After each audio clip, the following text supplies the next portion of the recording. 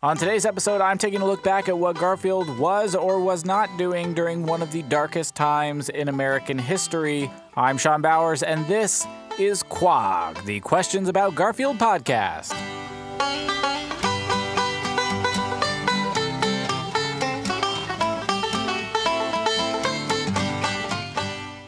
Now, normally I take my quags from the Garfield-loving masses, but today's quag is something that I've actually been wondering myself recently, which technically works for the show because I am also a Garfield-loving mass. But, I am a stickler for protocol, so I wanted to make sure I went through official channels to ask my own question. Let's check it out. Hey, Sean, it's Sean, a longtime follower, first-time caller. But we do share the same body, and I really enjoy that feeling. I hope you do too. Hey, I was wondering, there's that old saying that goes, tragedy plus time equals comedy. I think that's how that goes. But what I'm curious about is the comedy that happened at the time of tragedy. Specifically, I'm wondering, around 9/11, September 11, 2001, what was Garfield up to? What was he doing? What did he have going on? And be careful with this one. Don't get super sensationalist or whatever. It's an innocent question. Just use that sensitive Sean touch that you are known for and get me an answer. Anyway, all right, you're doing a great job. Let's take a shower together later. Okay, have a good one, man. Well, thank you, Sean, for that question. I enjoy being in your body as well, and I promise to approach this subject with the utmost care and respect that you've demanded. Before y'all go there, I don't want you to think I'm going to be pushing some conspiracy theories here that Garfield caused 9/11, nothing as disrespectful as that. I think a better way to probably have phrased my question would have been, how did Garfield respond to 9/11? How did he react to 9/11? And the best place to start to answer that question was to go all the way back to the daily Garfield comic strip from that day, Tuesday, September 11th, 2001. Panel 1. John Arbuckle stands completely isolated against an empty purple background, his eyes relaxed and calm. John says, "We all have to live together." Panel 2. The exact same pose, the exact same expression. John is now against an empty green background. John says, "We have to be considerate of our neighbors." Panel 3. We've pulled back to reveal that Garfield is standing in front of John wearing a frilly blonde woman's wig, a pearl necklace, and a pair of giant high heels. John yells to Garfield, "So return those to Mrs. Feeney." And Garfield thinks, "Can I keep the pearls?" And then in the corner is the signature, Jim Davis, 9/11.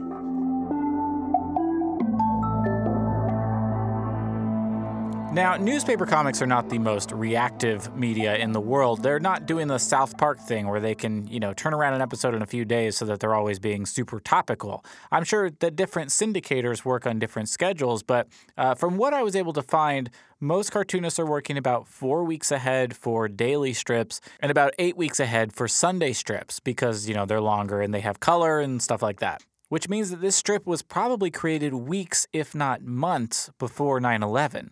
But the first attack occurred around 8:47 a.m. on that Tuesday, which means that a lot of people were probably sitting at their kitchen tables, reading the daily paper, thumbing through the comics at the exact time that tragedy started unfolding.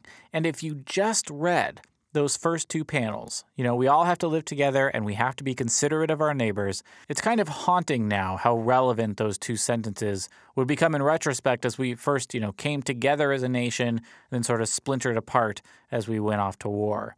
Haunting, that is, until you remember that weird meatball of a joke from the third panel. Just what an absolute wrong time to do a big old-fashioned cross-dressing gag. And there's no one in the world who loves a good old-fashioned cross-dressing gag more than this guy. I say put Garfield in a wig and high heels 6 days out of the week, But it wasn't the time or place. And again, there's no way that Jim Davis could have known when he was sitting down at the keyboard that hundreds of people would die on the day that Garfield wore a wig and high heels. But man, oh man, it's just weird to look back on now. The rest of that week's strips keep pulling on the thread of Garfield torturing his neighbor, Mrs. Feeney. On September 12th, Mrs. Feeney's dog is missing, as are John's stamps, box, and twine. which we are to infer that Garfield has mailed the dog to Abu Dhabi. On September 13th, Garfield pays a mouse $1 to run up Mrs. Feeney's leg. On September 14th, Mrs. Feeney beats up John off panel and sends him to Garfield with the message that when she catches him, she'll do the same to Garfield. On September 15th, it escalates wildly because Garfield seems to have stolen 15 howler monkeys from the zoo and let them loose in Mrs. Feeney's home. So if you really want to, get intellectual about this and really make some connections here, this was a week of strips that really highlighted Garfield's propensity for being an emotional terrorist, as the headlines on the front page tried to deal with real, actual terrorism. So if you are currently enrolled in a media studies class, I encourage you to really dig into that topic for your next term paper. That's a guaranteed A+ if I've ever heard one.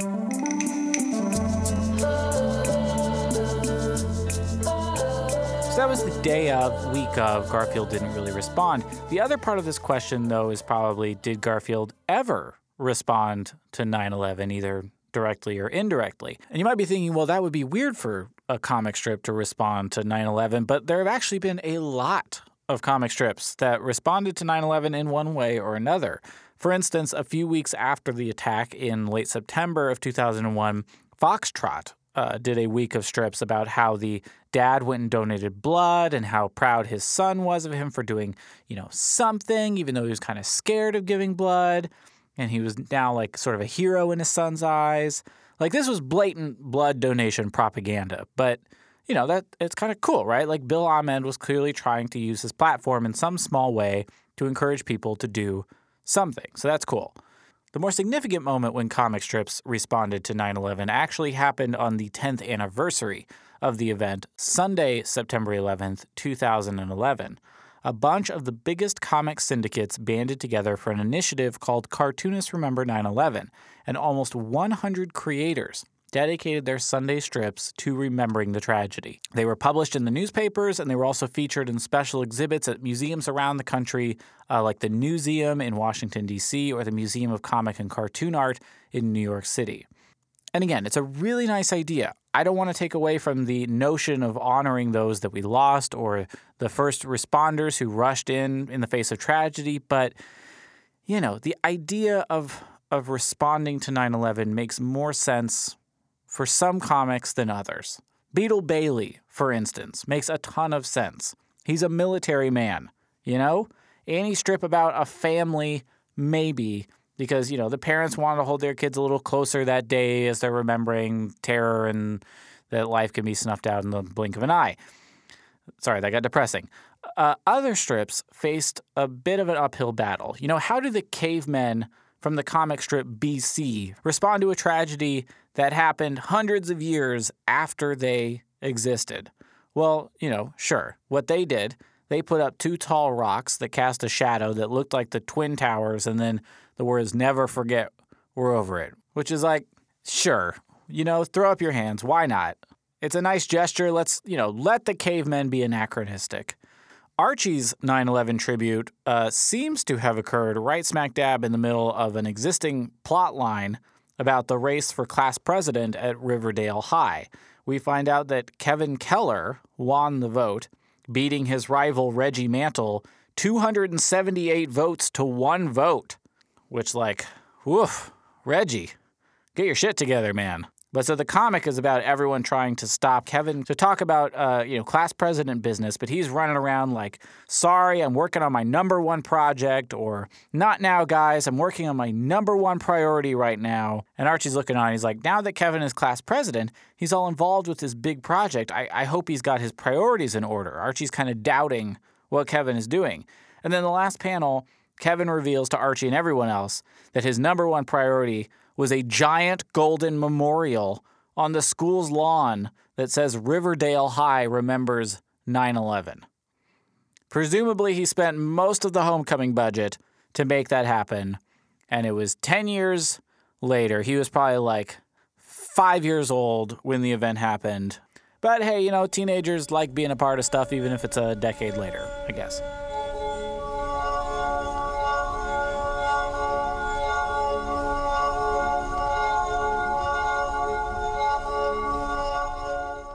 talking about a lot of other comics here, but I'm not going to keep you in suspense any longer. Garfield did not participate in Cartoonists Remember 9/11. On Sunday, September 11th, 2011, Garfield's strip featured John and Odie and Liz and even Squeak the Mouse all sweating bullets in their house because Garfield is hugging the air conditioner and taking all the cool air for himself. Even I, a person trying desperately to connect threads right now, cannot find a direct or indirect remembrance of 9/11 in this strip. But, there was one fat orange cat who participated in the event. That's right, I'm talking about the Alterna Garfield himself, Heathcliff the cat. In Heathcliff's 9/11 strip, we see Heathcliff the cat giving a Dalmatian a bath, scrubbing him and brushing him and hugging him, and at the end of the strip, we see the dog standing next to a firefighter in front of a firehouse, and Heathcliff and his owner salute them and say, "Thank you, heroes." And honestly, if you're going to be a fat orange cat responding to 9/11, that's a pretty good job. That's how you do it. But in Garfield's defense, you could argue that it's not really the responsibility or job of a comic strip to reflect on tragedy. Rather, its job may be just to entertain, and that's okay, to provide a moment of relief during hard times. And seemingly many of the worlds that exist within the panels of a comic are worlds unburdened by things like terrorist attacks or mass shootings or even just the ravages of time. Which is what makes me confident enough to really go out on a limb here and make a bold declaration / assumption today.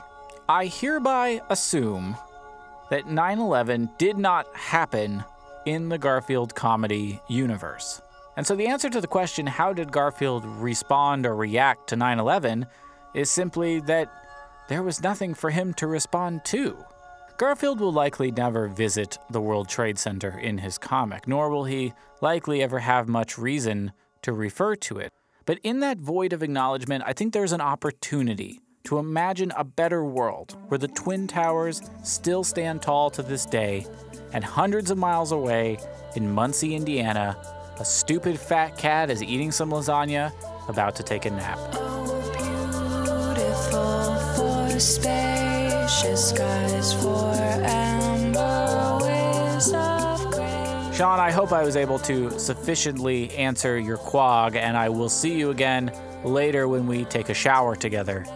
If you, a human being who is not me, have a quag or question about Garfield, be sure to email us at questionsaboutgarfield@gmail.com. And if you're curious about any of the 9/11 strips from the Cartoonists Remember 9/11 initiative, check out the link in the comments of this podcast. There's a couple of them still available on the internet, and they're kind of fascinating to take a look at all back to back. Once again, I'm Sean Bowers. Thanks so much for listening, and we'll see you next time on Quag.